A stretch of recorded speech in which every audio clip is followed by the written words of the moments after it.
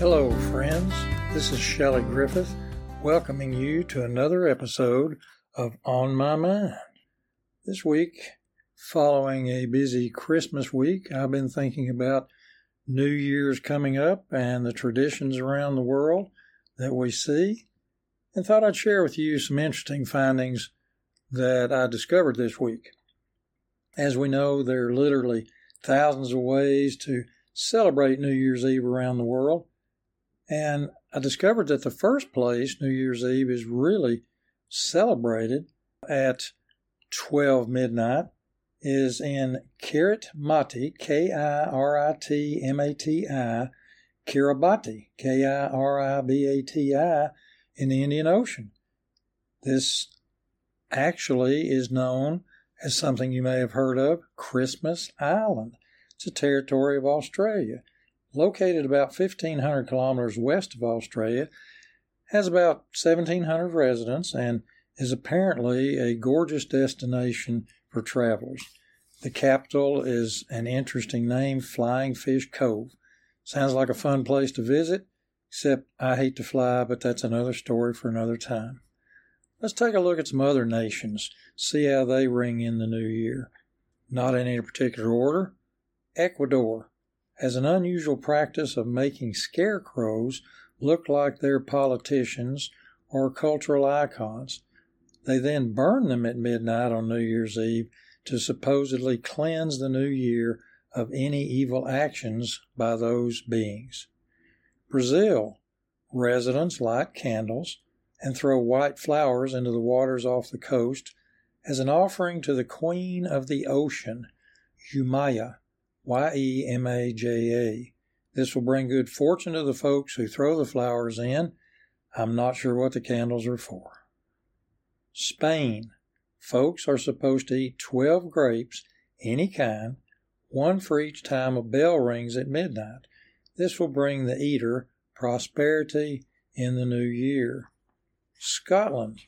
The tradition is called Hogmanay, Hogmanay, or first footing. This says that the first person coming into your house after midnight should be a dark-haired male bringing you good luck. That person should also bring gifts of coal, salt, and whiskey. Russia. Tradition has it that Father Frost and the Ice Maiden are divers who plunge into the cold waters of Lake Baikal and plant a spruce tree 100 feet under the water. This is another tale of bringing good luck to those who actually see this being done. Italy. Folks are urged to wear red underwear on New Year's Day in order to enhance their fertility. This really has not been proven to do anything of the kind. Greece. Two traditions involving the doors on homes are said to bring good luck to the homeowner: hanging onions over or on the doors and smashing pomegranates against the door, scattering the seeds on it. Sounds pretty stinky and messy to me. May drive the owner away before any good luck could occur anyway. Chile. At midnight, a mass is held not in churches, but in cemeteries, so the deceased family members can worship along with their living relatives, giving them some comfort and peace. Japan. People eat a meal of soba noodles, S-O-B-A. They're very thin, long pasta that will bring a long, healthy life to them. Another long-standing tradition is ringing bells in Buddhist temples 108 times. And I guess if you're not deafened by the bell ringing, you can expect a prosperous year. Denmark. A very unusual event occurs. Folks throw china dishes at their neighbors' homes, shattering them. And supposedly, this actually lessens aggressive behavior in the new year. But I think that might be hard to prove. Turkey. Residents there sprinkle a lot of salt on their doorsteps, which brings peace and prosperity during the new year. Ireland. Women sleep with millstones under their pillows, which is said to help them find their future husbands. And as we know in the United States, probably the biggest event that we watch is the history of the New York City Times Square dropping ball. I guess I didn't realize how old the ball event was.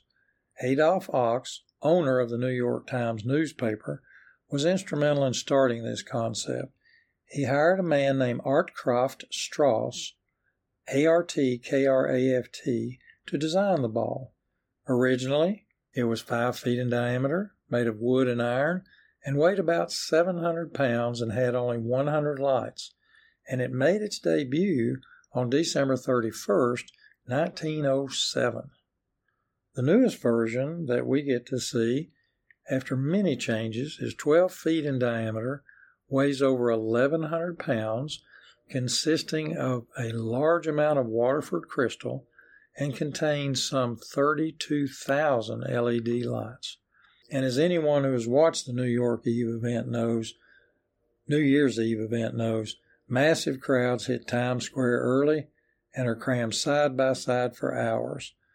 Bells begin ringing about 6 p.m., and of course the famous celebrities pack the TV shows till well after the ball has descended.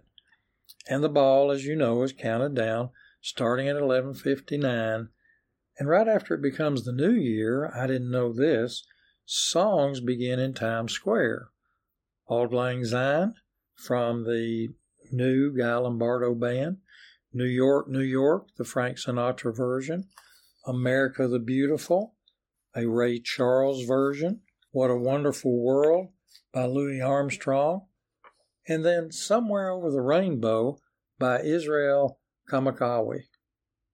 John Lennon's Imagine has been played at 11:59 prior to the drop, but I don't recall hearing that either.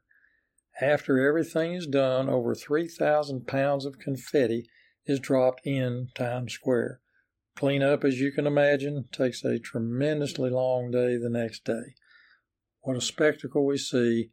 For us older folks, it really does warm our hearts to enter the new year. Now, I want to share with you something I read recently that I think is fitting as we head into a new year. The author is unknown, but the title of this is The Train of Life. Very interesting. At birth, we boarded the train and met our parents, and we believed that they would always travel at our side. However, at some station, our parents stepped down from the train, leaving us to continue the journey on our own. As time went by, other people boarded the train who would become a significant part of our lives. They were our siblings, our friends, our children, and even the one who would become the love of our lives. As the train continued its push across the landscape, many people stepped down and left a permanent vacuum in our lives. Other people went unnoticed when they left the train, and we didn't even realize that they had vacated their seats.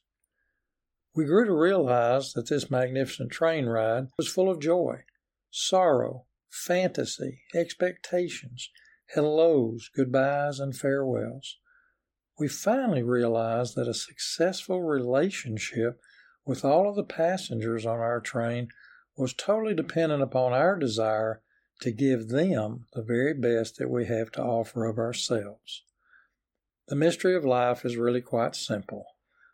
We do not know at which station we ourselves will step down, so we must live in the best way we can, forgive, and offer the best of who we are.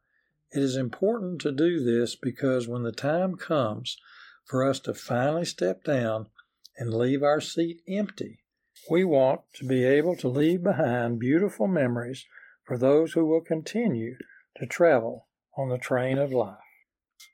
I wish you a joyful journey during your time on the train. Reap success and give lots of love. And more importantly, rather than the destination, thank God for the journey. Folks, if you want to contact me, please go to my email, shelgrif@gmail.com. That's all lowercase, SHELGRIF@gmail.com. And I'll be happy to try to get back to you with any questions or concerns you have in another episode. Meanwhile, I hope for you and yours a very safe and healthy 2023. This has been on my mind, and I thank you for listening. And I'll see you further on up the road.